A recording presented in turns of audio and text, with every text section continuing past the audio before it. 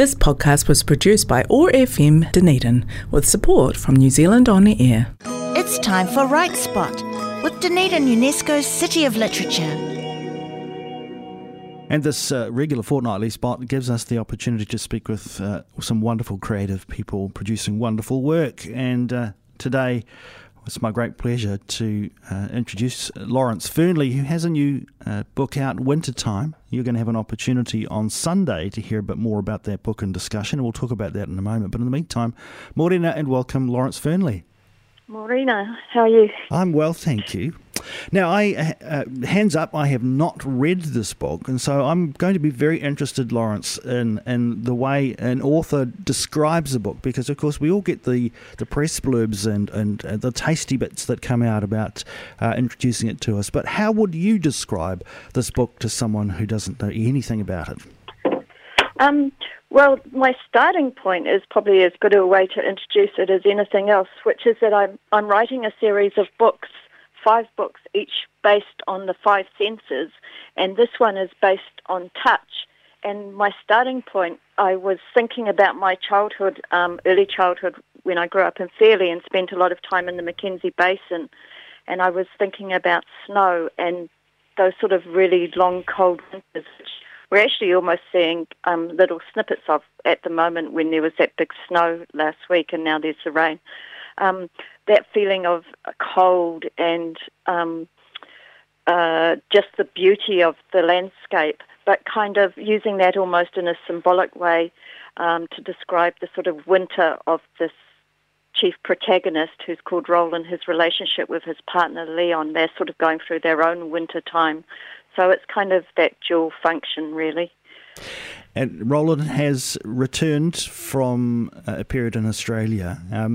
Good opportunity to really highlight and in contrast the respective settings there. I mean, the Mackenzie country has its own personality, doesn't it? And that will always come through in your writing.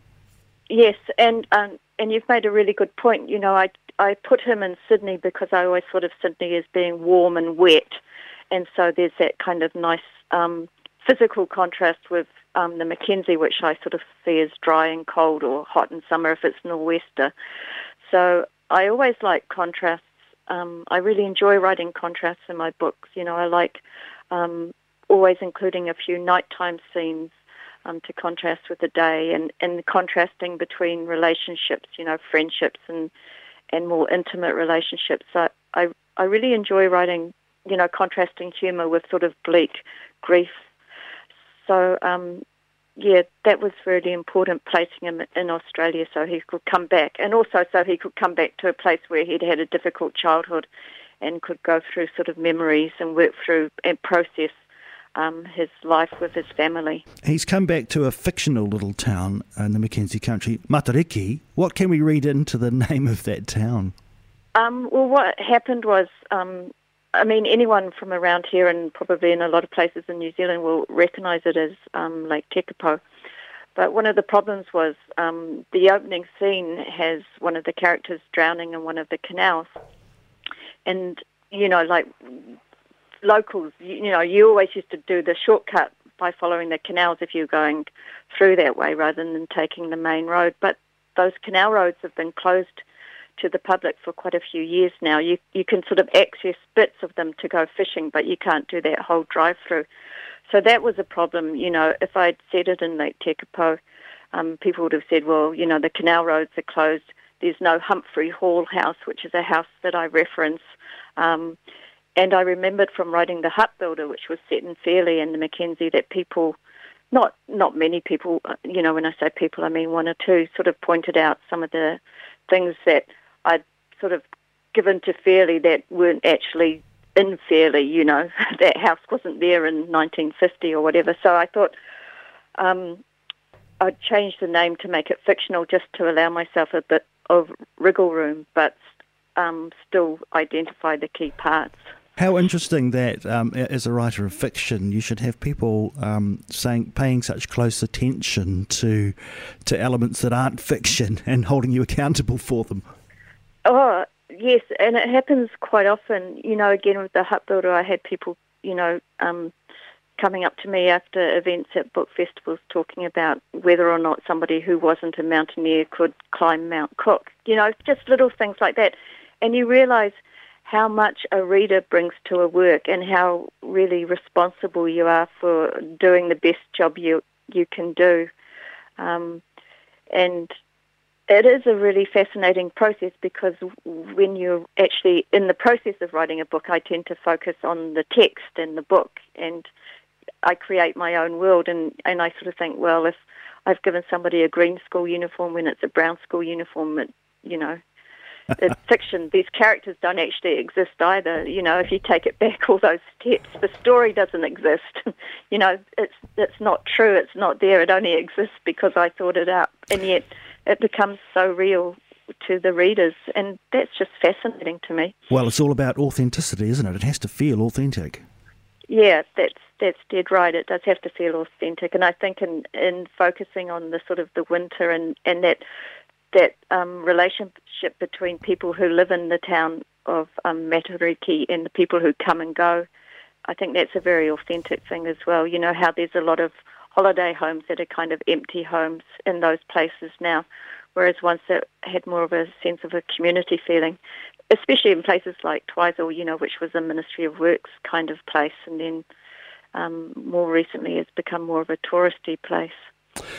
Speaking of settings, tell us a little bit about the mechanics of your writing. What is this typical setting for you to be doing your work? Where are you?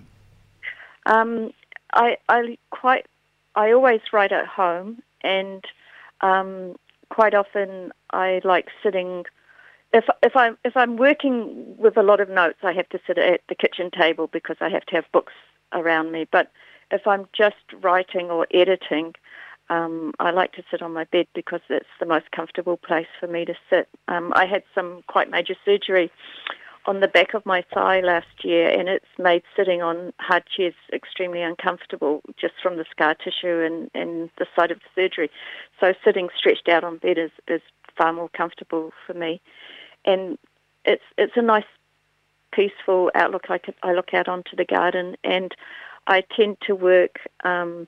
I used to be very disciplined. I used to always make sure I wrote 1,000 words a day, and then I'd let myself off for the rest of the day. But these days, I'm a little more gentle with myself. But the way that I always make sure that I start writing every day is not to go, you have to write 1,000 words. It's always to be led by curiosity and go, I wonder what will happen when I start writing today, because I never plot out my storylines or my characters, so I don't actually know until I'm writing what's going to happen. So if I sort of trick myself by saying, I wonder what will happen today that's different from yesterday, or where the story will go, or what these people will do that I didn't anticipate, being led by that carrot, it always gets you into writing much more easily. You have set yourself the additional challenge of pursuing these writings along a theme, or the senses. You mentioned that at the outset. Is that just so that enables you to have the discipline and the focus that you need to get the work done? I mean, why did you make that choice? I became very interested in smell and did sort of these scent mapping projects around my neighbourhood, and sort of just noticing sort of responding to landscape through scent rather than the usual ways of looking at it or, listening to bird calls. And I just thought, that would be quite an interesting sort of theme to carry through, but not too literally, So touch isn't about a masseur, for example, and sight isn't about somebody who, works, prescribing glasses. But to answer your question, I think I actually enjoy writing, and I realised how important writing is to me. Not so much publishing, but writing itself is very important to me. And I don't really need to give myself that framework of those five senses to make me write. I think I would write. I sort of have 20 years behind me, and I know that I would write.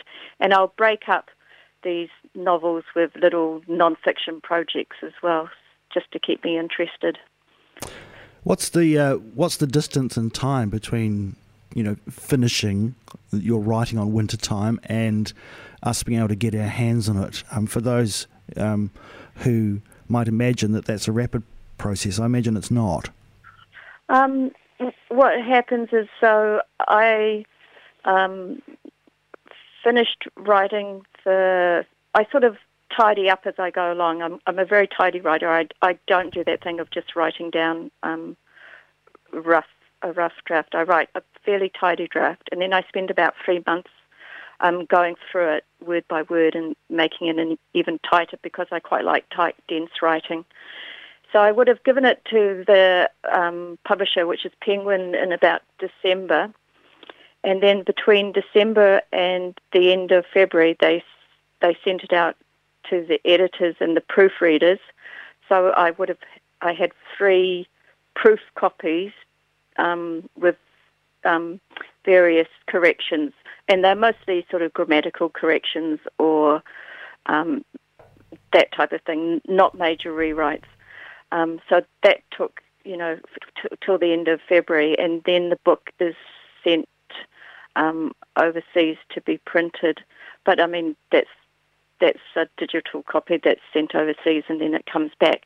So it was actually a very quick turnaround. So I sent it off in December, and it was published at the last day of May. So 6 months really. And so, on the completion of the writing part of that task, do you then turn yourself to defragging a bit, writing in shorter form and so forth? What have you been doing in the meantime?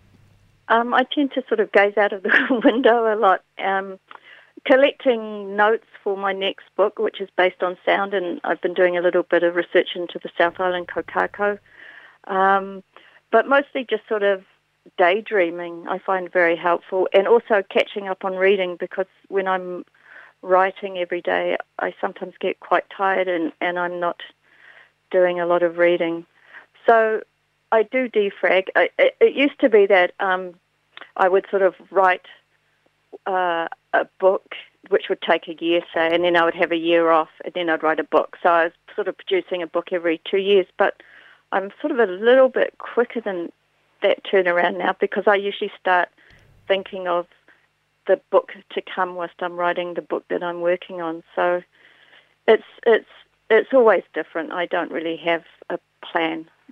Well, I'm so pleased to hear that you have some time for daydreaming, and that, we should all probably take a little bit of time for that, I imagine. Yeah. You can have an opportunity. I recommend it. Yes.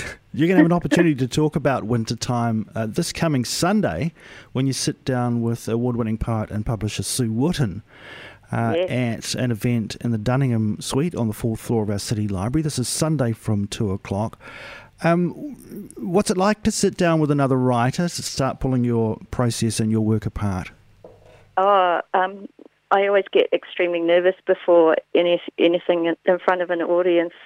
But Sue and I have done a few events together, and we do this thing where we just sort of tell each other, just walk in the room. And once you've walked in the room and sat down, you're sort of in it.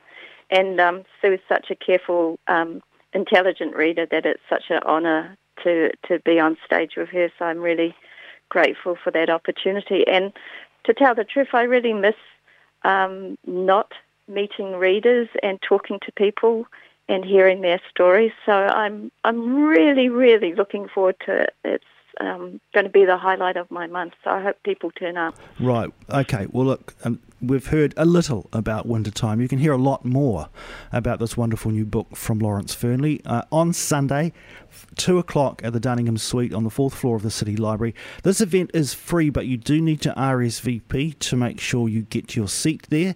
So get in touch with Dunedin Public Libraries, look on their websites, or if you're visiting the library, just put your name down and make sure that you can get along to that.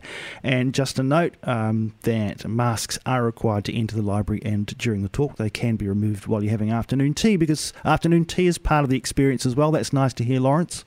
Yeah, isn't that great? Love it. So, look, I want to thank you for taking some time to join us here on OAR FM for our Right Spot, just to give us a wee bit of a taster of this process of yours for Wintertime, this wonderful new novel. Go well, and all the best for Sunday. Thanks so much, Jeff. See you later. This podcast was produced by OAR FM Dunedin with support from New Zealand On Air.